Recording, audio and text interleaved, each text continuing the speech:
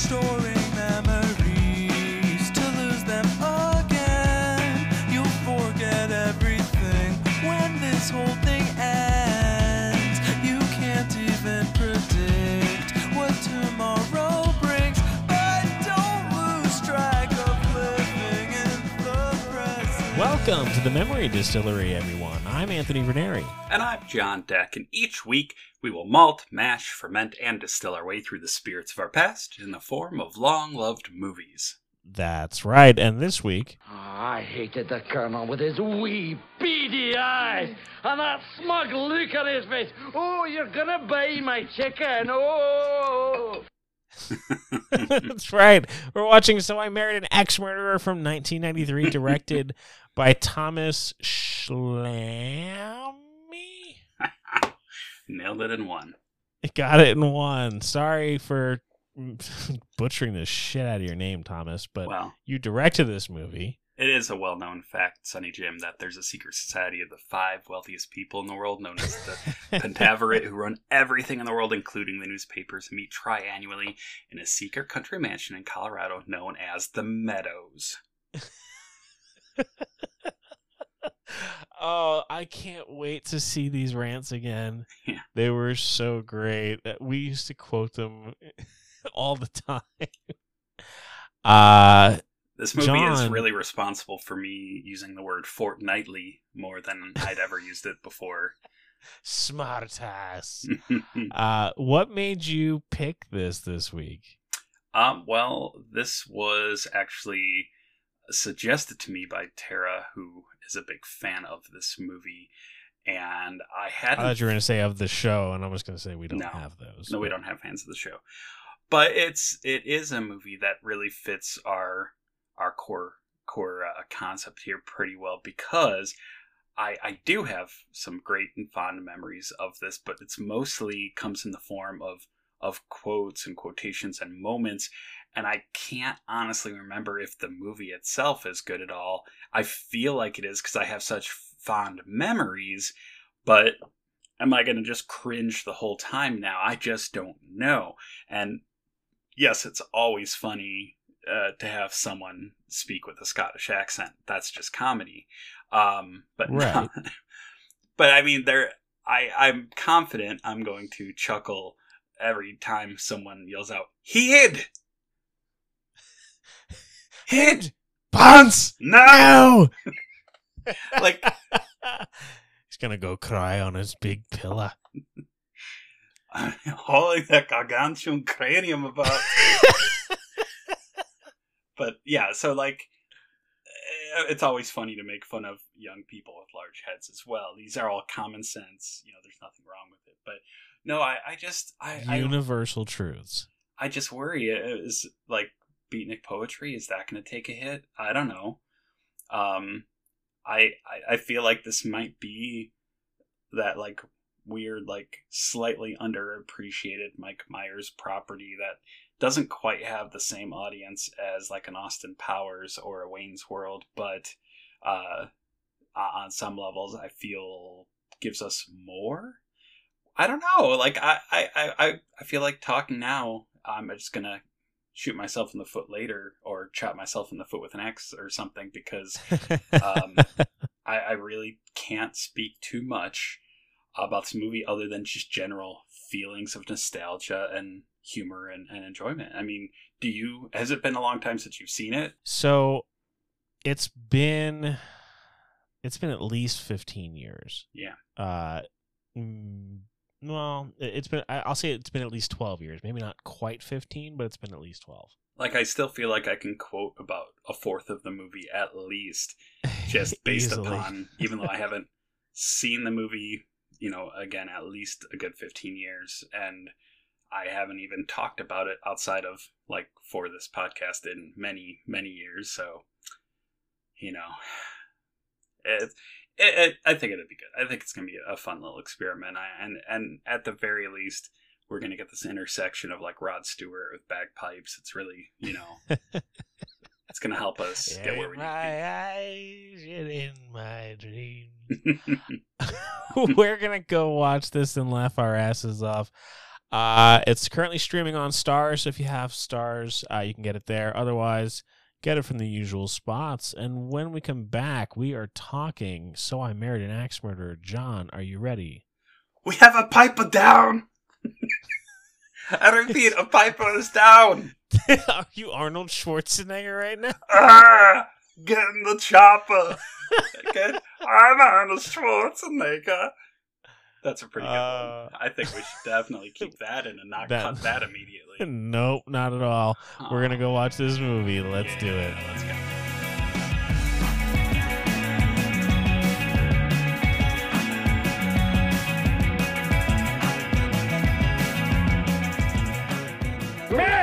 Shut it! Welcome back, everybody. So much of this movie, John, I think is still quite good. Would you agree? I would. I had a lot of fun. I would never try to argue its merits as a piece of art, but we're going to talk about that. I want to touch on that later, but yes, I do agree on the whole. So if you look at like Mike Myers films, like as a whole, I feel there's a lot of ups and downs, even within any one film. At times, sometimes like some parts of something are great, and then falls a little flat and kind of bounces around. And I think that's just a little bit of, at least from my perspective, of how I feel about a lot of Mike Myers movies, and that happens in this one as well. There's a few parts that are, land a little like hard, and they're just like, okay, well that's that's fine. But I think I don't know if I would say out of all his movies, but I definitely say that this is, well, yeah, it's very much near the top of my favorite of all of his movies. And I think it's because it's a combination of him doing what's authentic to him in terms of his sense of humor and his own particular special kind of weirdness. And at the same time, it's trying to have a good heart about telling a love story. It's got some solid elements, and most importantly, it really has some characters and lines that are just unbelievably hilarious and are fun to quote. And it's like it has all the pieces to just be solid enough and to have enough fun moments to really enjoy it. Yeah, I tend to agree with that. Like you don't have that sort of, with a lot of the comedies that are sort of Lorne Michaels adjacent, you get this real, like, it feels like there's a lot injected into it that's probably unnecessary, and you don't get that same sense with this. Like, there is stuff in here that's probably unnecessary, and we're going to go into that, but it's not the same. It's like it's funny on its own without having to be attached to that sort of brand, you know what I mean? Like that SNL brand. Yeah, and I'd say even over the course of different characters that Mike Myers has played, I mean, I gotta say, Scottish person, like whether it's do you mean Shrek Dad? Well, I was gonna say whether it's Shrek or whether it's Stewart. Or, like whoever it is, whether it's the characterization or just the delivery, like the accent is Elf.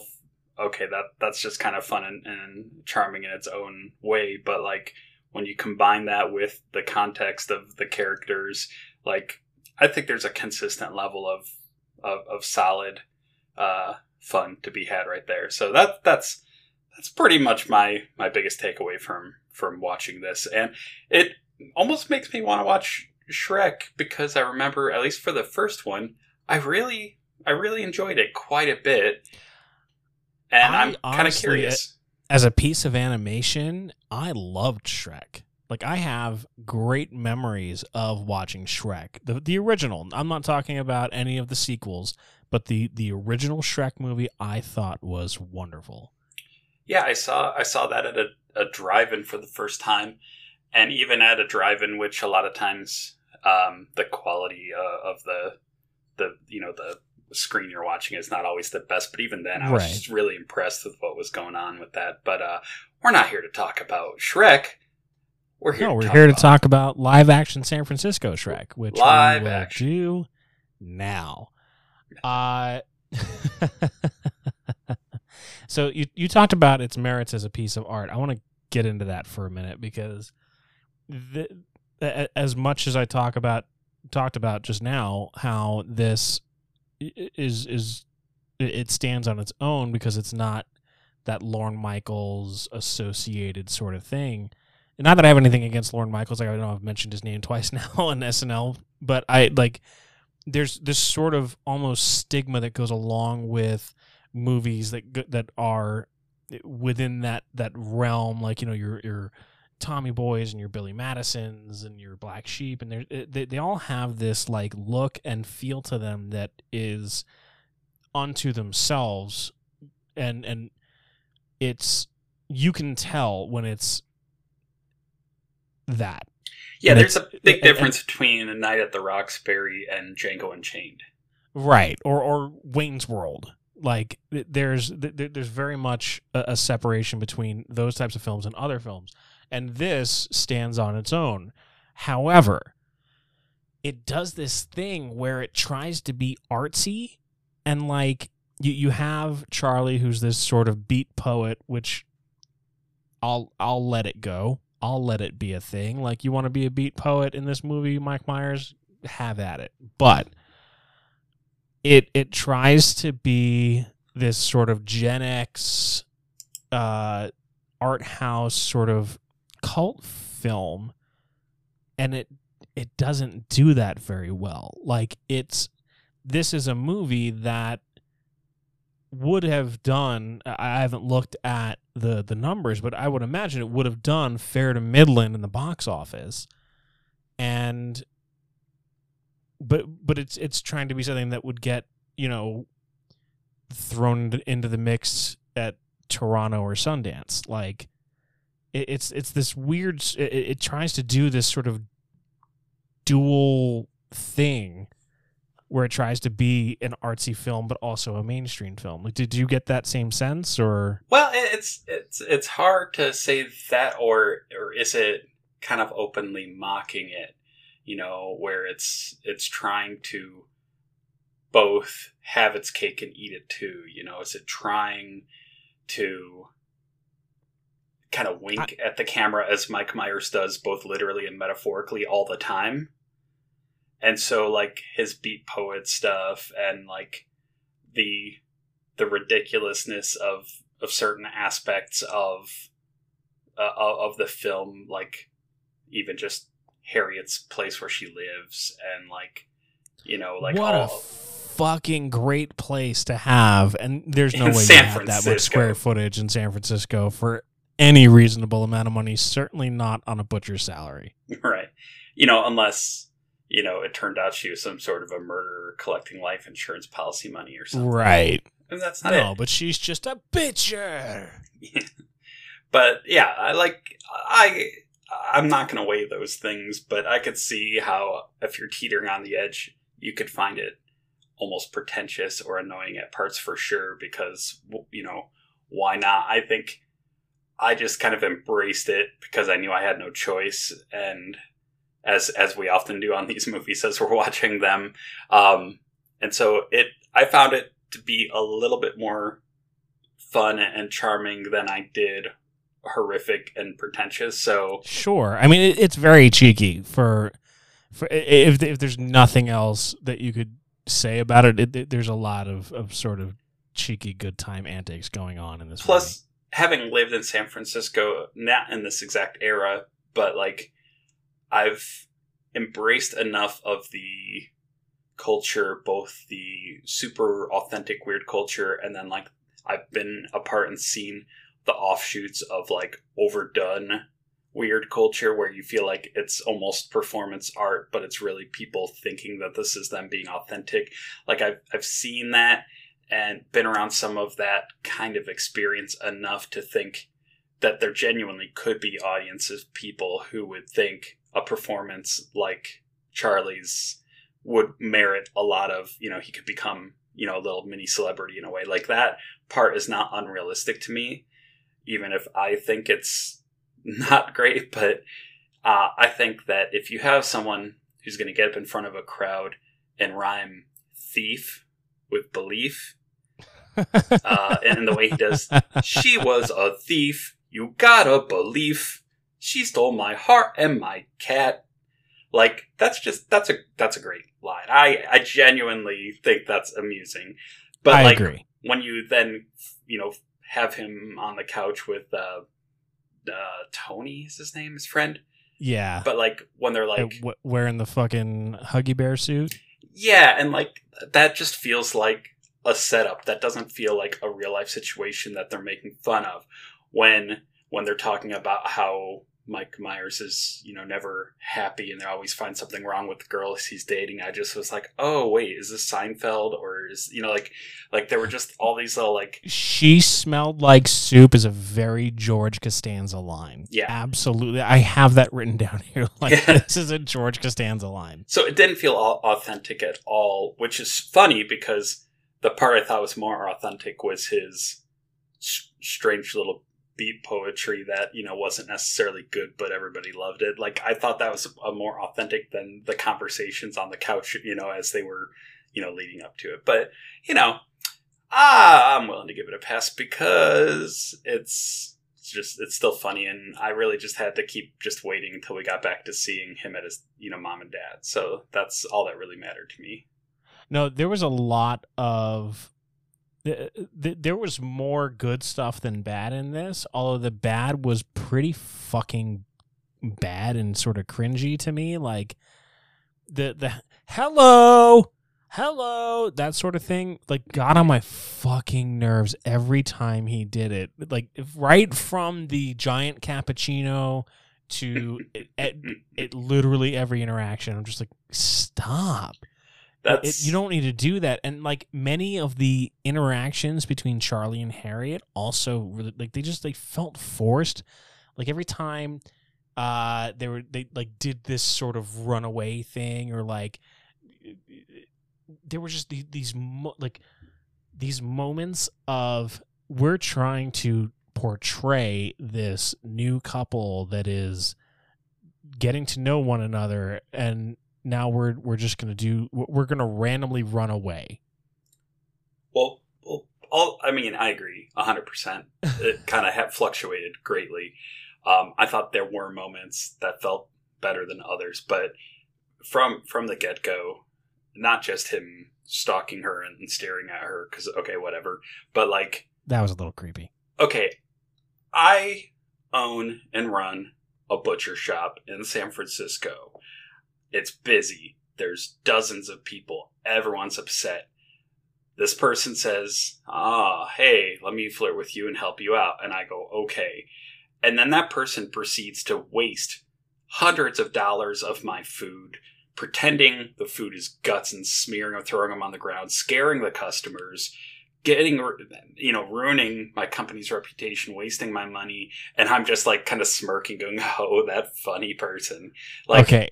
With the exception of when he has the piece of meat hanging out of his sleeve and he goes, Mom, can you help me, Mom? And scares the two ladies away. That I legitimately laughed at. I thought it was fucking hilarious. If you had just that moment, I would have been like, absolutely, this is wonderful. This is comedy gold. But you just keep like... and like like pounding on it. Like, come on. Like, is that necessary? That is like the Mike Myers school of comedy, though. Yeah, overdo it. It's like you have 6 bullets in the gun. You needed 1 to kill the person, and then you just fired. You just kept shooting, and you just kept shooting, and it's like, okay, fine, I get it. You have a gun. That was my undercover cop bit.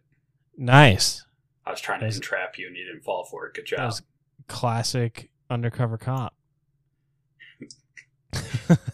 Which, isn't that the name of a Sylvester Stallone movie? That is... no, that's Cop and a Half. That is Cop and a Half. Nope, that is Burt Reynolds. Stop or my mom will shoot. Oh, jeez.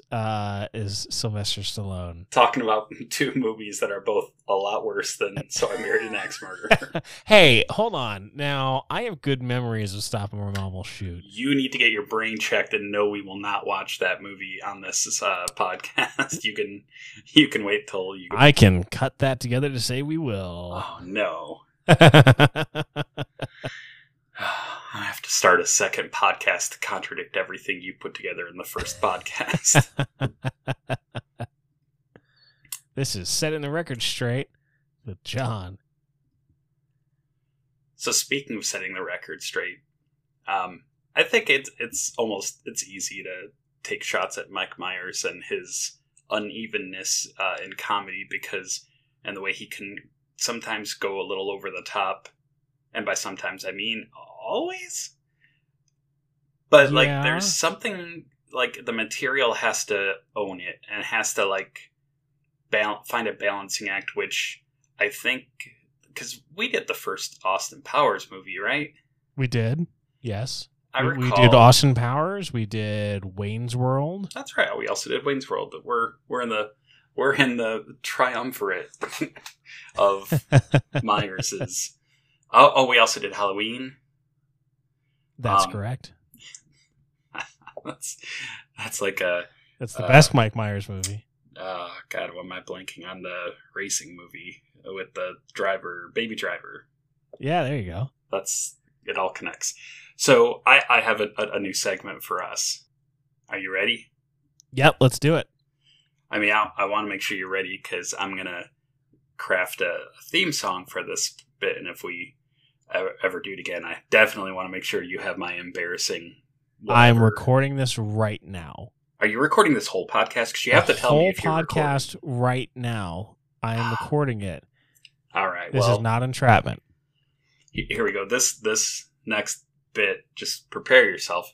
It's called 6 Degrees of Someone, and I think the theme song would be something like this.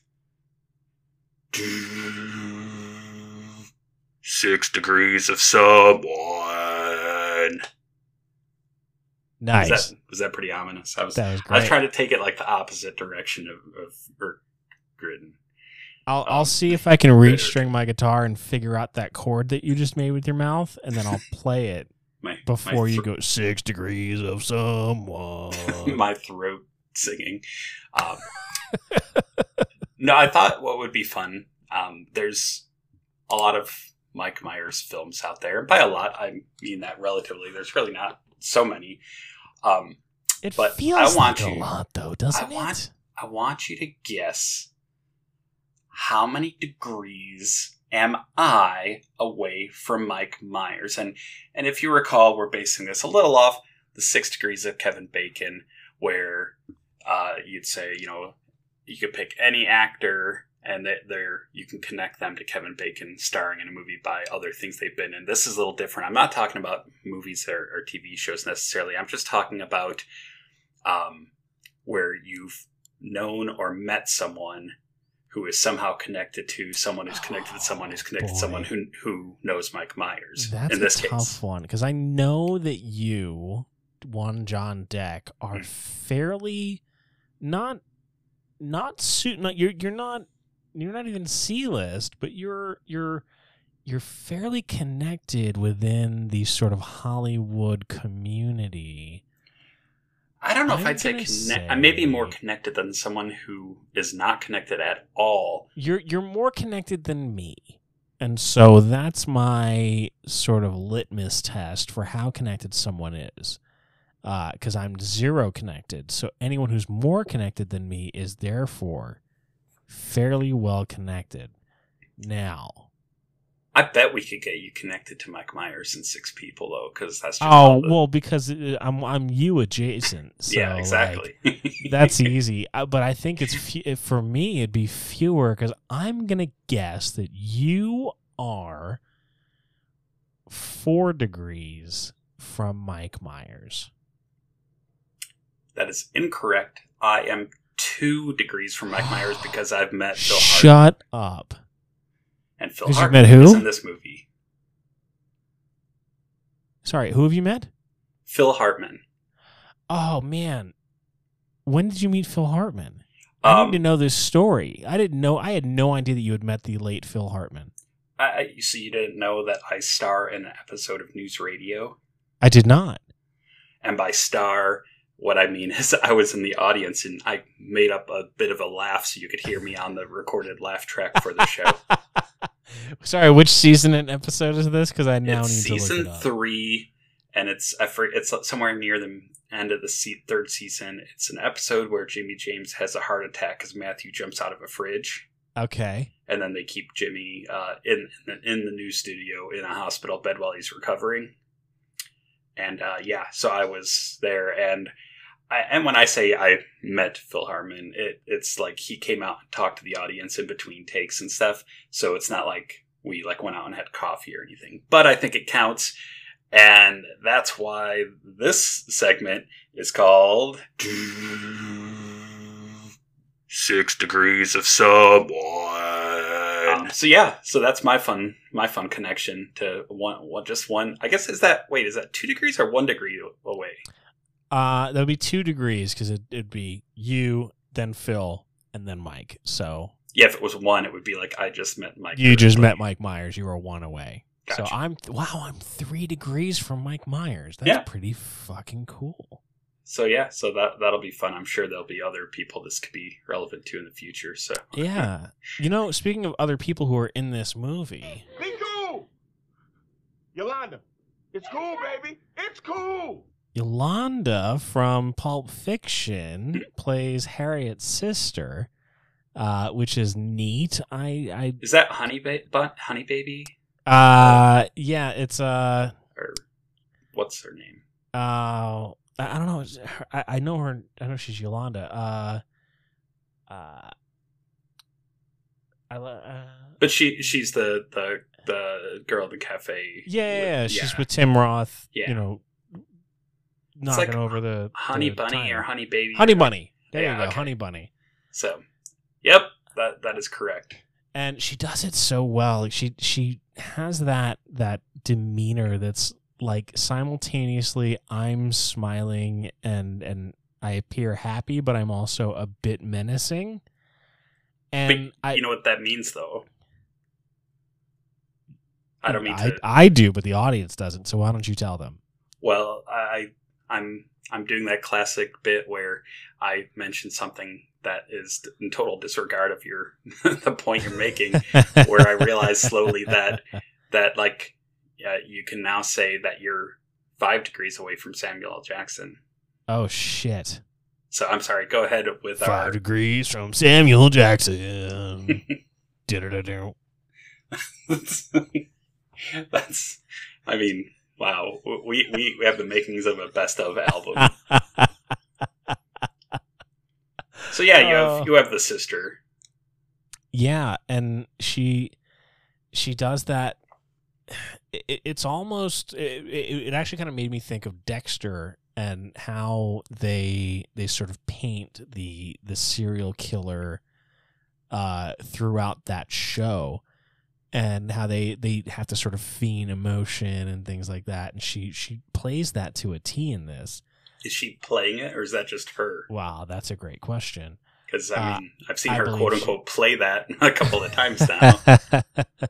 I think she's just good at playing it, much like Wallace Shawn is good at playing a capitalist in Deep Space Nine, despite the fact that he is a pretty well-known socialist. Well, that was way off track, but anyway. Just she does this thing, and I didn't. This is the first time that I noticed it.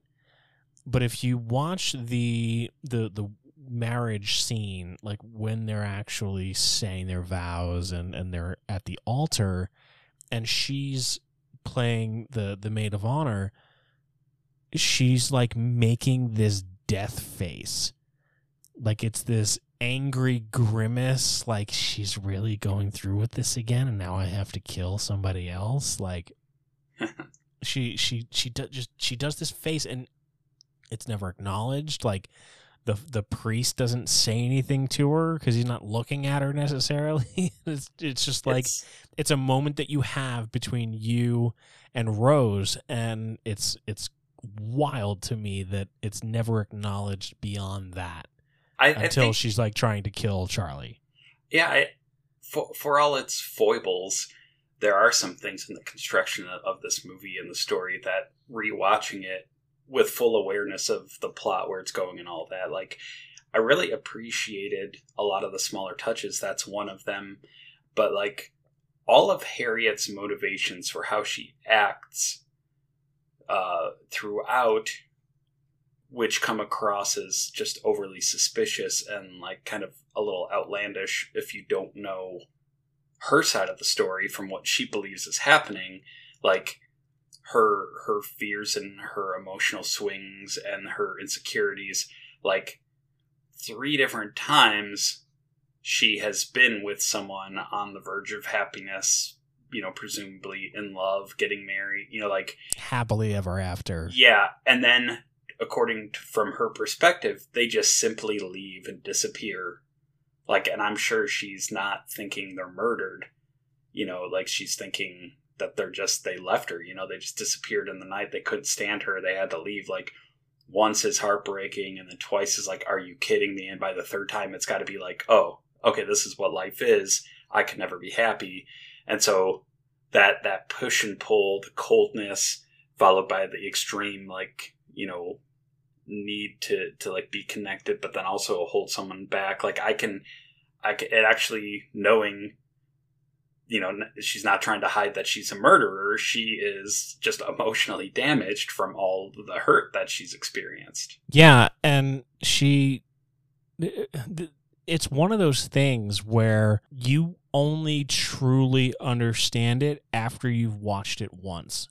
Because the first time you watch this movie, all that you get is sort of based on the information that I have, she probably killed her previous husbands, and you don't think necessarily about Rose because she's just the oddball sister, and as it turns out, she's more than just an oddball. So once you've seen it, once you know that, oh, in the end, spoiler, Rose is the murderer and tries to kill Charlie, like you're now armed with that information, and so you're watching for other things, but you always go into it knowing, oh, what Harriet is doing isn't insane, it's self-preservation, and it's, you know, she's protecting herself, she's protecting her well-being, and she doesn't want to lose another husband who, she, as far as she knows, ran off. Yeah. Like, not was murdered, just ran off and disappeared, and she never heard from them again. And, like, she's not this broken person, she's just a victim of her sister's insanity. I mean, yeah, like, when you first meet Rose, when you first meet Rose, she's naked as shit. Yeah. But, like, all the things of her being off is all kind of like, I don't think it really foreshadows or hints too much at of what's coming, but I did notice that during the first, like, that breakfast scene where she's like, what would you say to $silver pancakes, fresh squeezed orange juice, bacon, and Kona coffee? And he's like, yeah, that sounds great. Yeah, let's do it. And then she just pours the cereal. Oops. Sorry, I didn't have those things, or whatever. But then he's like, no, that's fine. That other stuff will probably kill you. And I just think that I mean, the moment could be funny, but then also the idea referencing on this connection of, like, switched expectations and him being killed, like, is brought, you know, is like woven into their first conversation. I never really thought about it that way, but you're right. Like, that it's not foreshadowing, but it's... Yeah, it's not foreshadowing, but it's just like kind of a play on words that is like, just kind of hidden. Like a poke. Yeah. Like they just poked it. A forepoke. Yeah, it's a forepoking. Forepoking! Classic. Oh.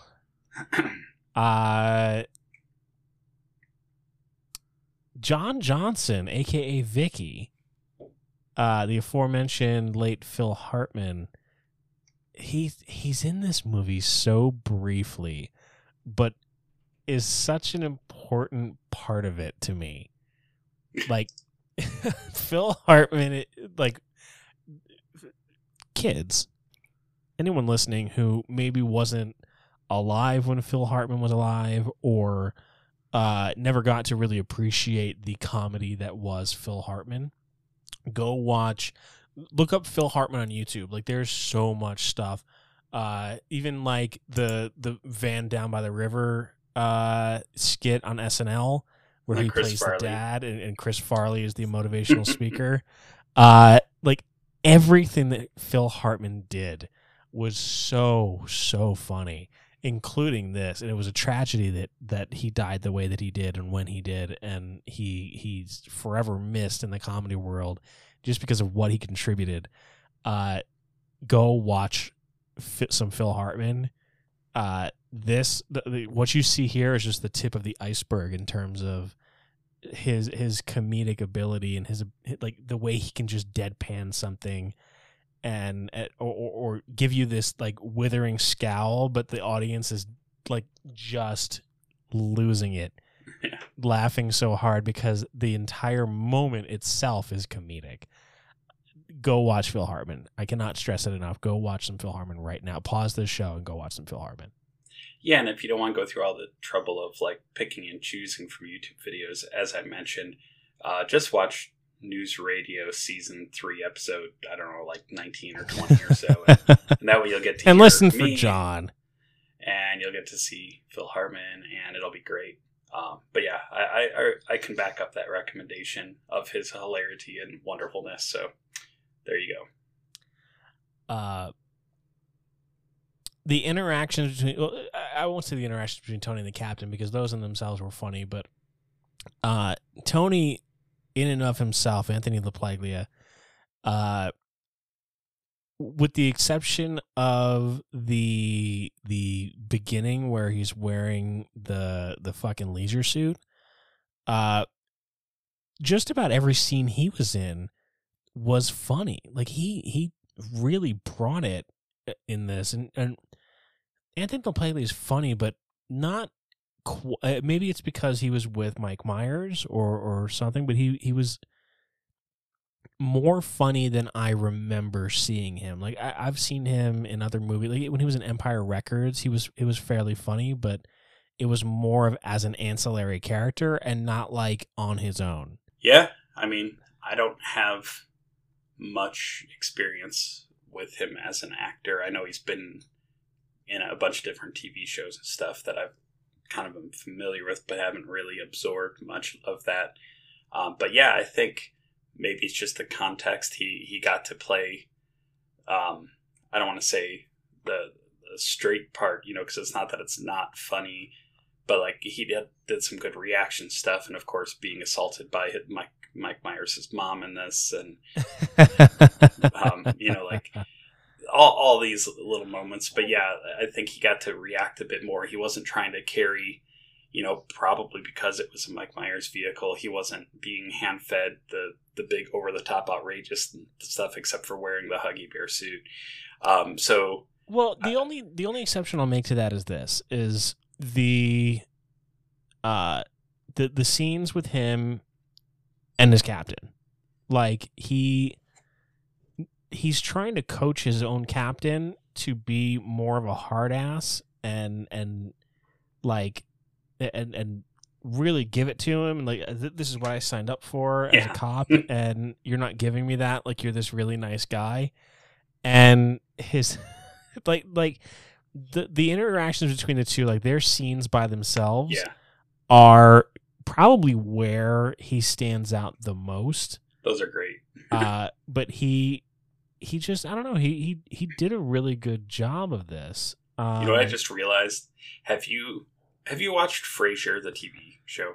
I've watched some of it. I've not watched all of it.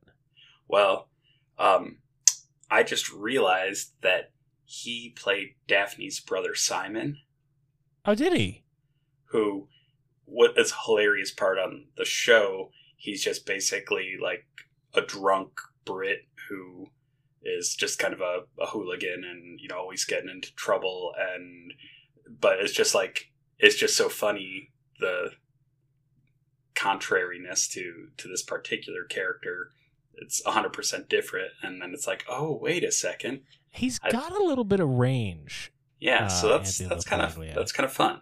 It is, absolutely. Alan Arkin, the police captain, by the way, who looked really good in '93. Like, that was like peak Alan Arkin, I think, in terms of like his sort of physicality and his like just demeanor on camera. Like he really brought it in the '90s, and like, not that he's not, you know, he wasn't doing it later. Like Little Miss Sunshine, I think he did really well too. But just, I don't know, peak Alan Arkin for me, I think.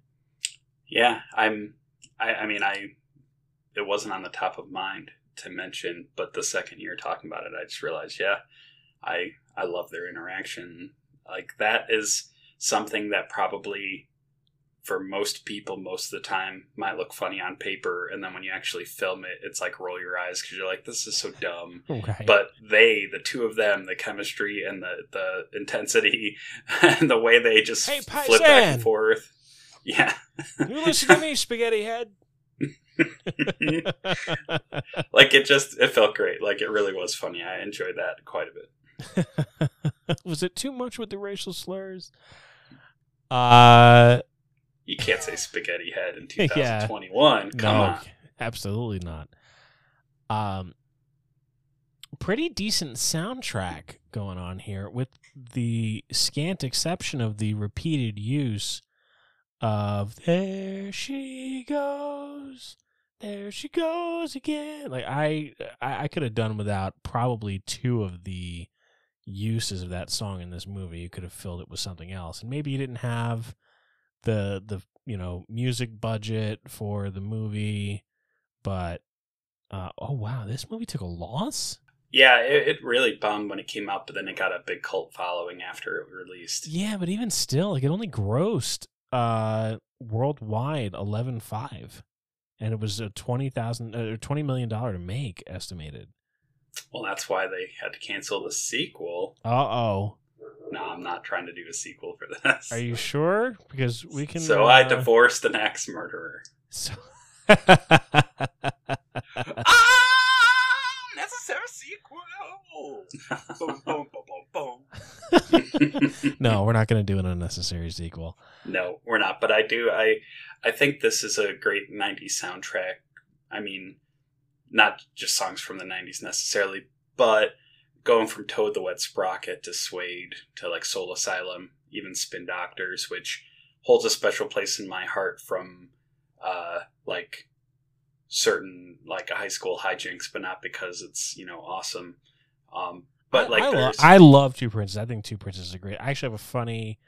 So not everybody will know this because not everybody's seen the show, but if you've ever watched the Sarah Silverman show, I have not. But okay, so tell me a story. Brian Posehn plays a gay man, and like allegedly a like staunch metalhead. Like, he's very deep into death metal, and his boyfriend or fiance or something finds his iPod, and like all that's on it is Two Princes by the Spin Doctors, and it's just on repeat all the time.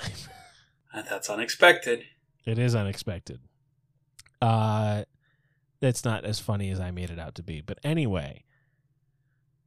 I mean, don't sell yourself short. I feel like this could have been a really funny story if you had told it in front of a bunch of people drinking coffee. Probably. Hello! And just, tap the mic a few times and like shrug your eyebrows up and down real fast. Aha! It probably worked pretty good. I've struggled from, well, we didn't do a good job when we started this podcast of not quoting the movie because we just kind of fell into that. And I just wanted to have a conversation with you talking about this movie where we're not just going, like, you're not asking me, how can you hate the Colonel? And like, we're not getting He into, puts an addictive chemical that makes you crave it for daily, smart ass. like, there's just so much in this movie, especially everything that his dad Stuart says, that to me, at the end of the day, that's what I'm here for.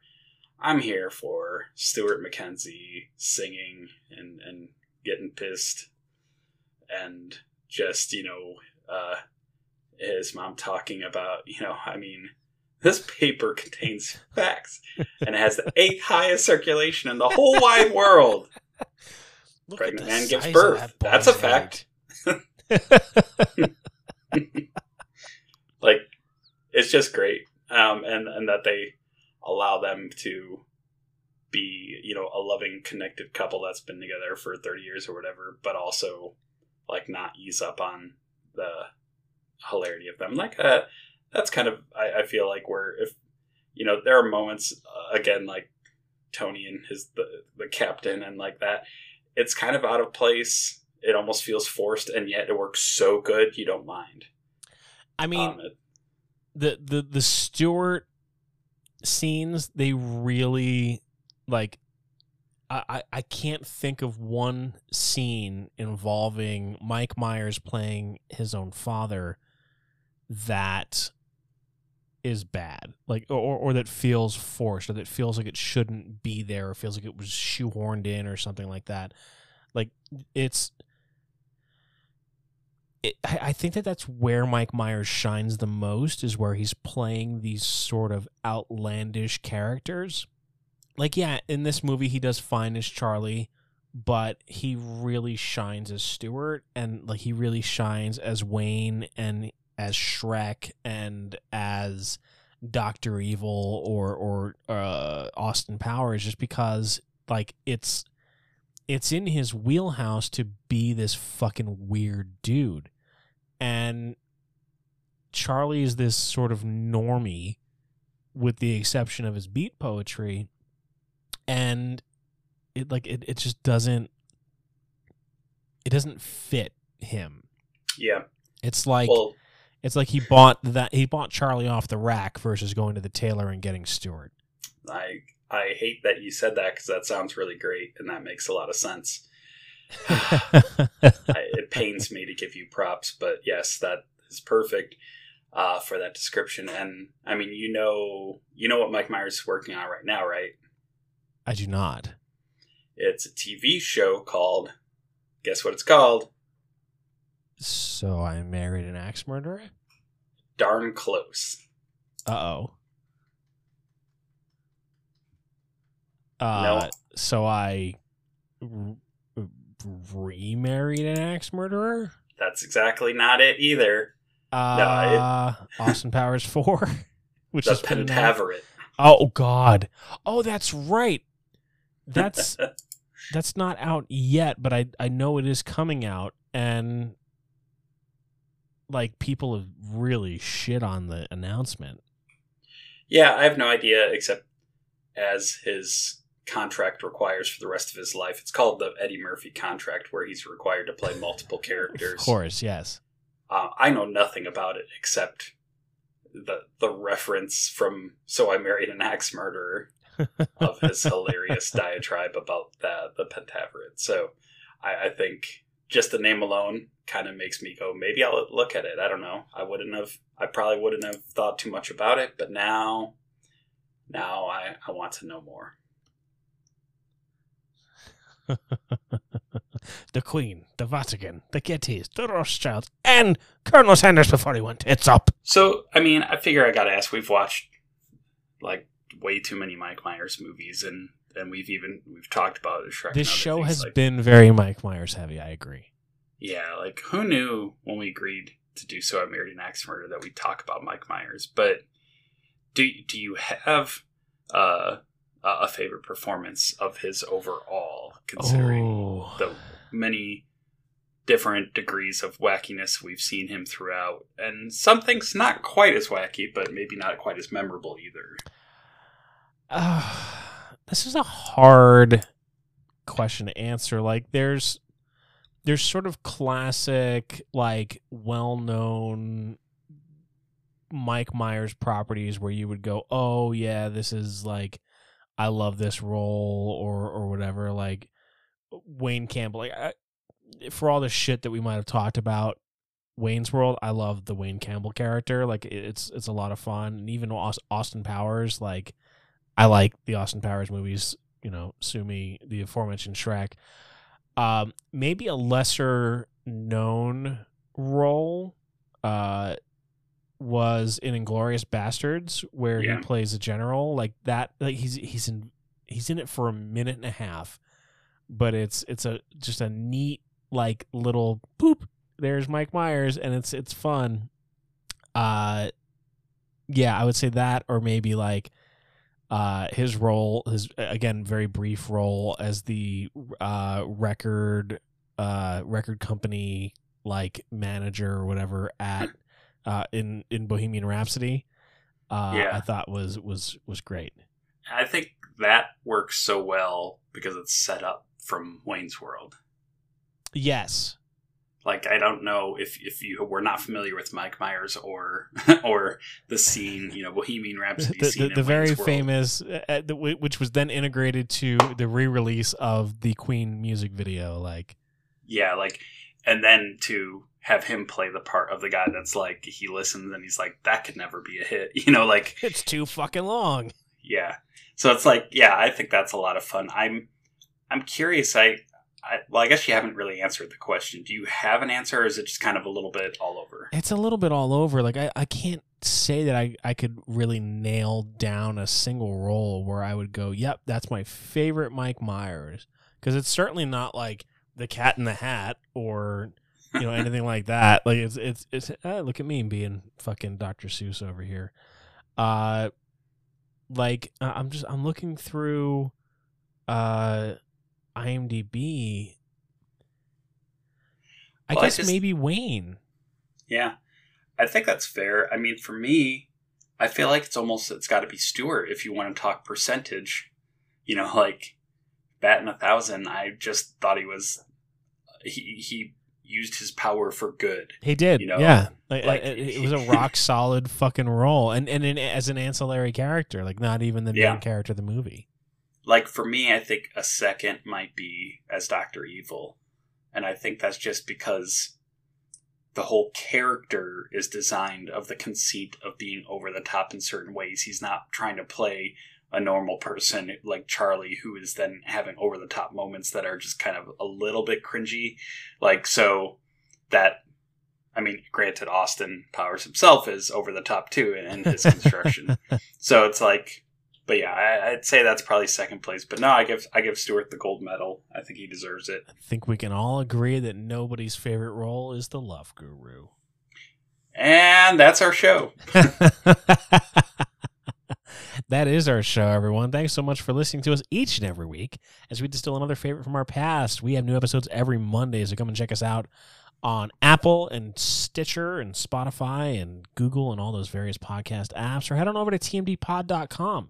Send your friends and family over there, and we have our episodes all over there as long as it's remained up to date. And if not, we'll go kick our webmaster and say, hey, like, what's up, dude? If I can update the episodes. John. I think that's kind of very aggressive, and I don't know if I support that.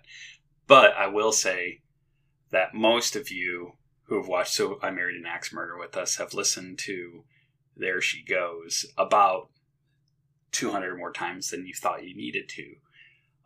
But maybe you didn't realize there's an alternative. And it's not the band that did our, you know, music for our podcast, because why would I bring that up now? But you have the Boo Radleys. Very inappropriate.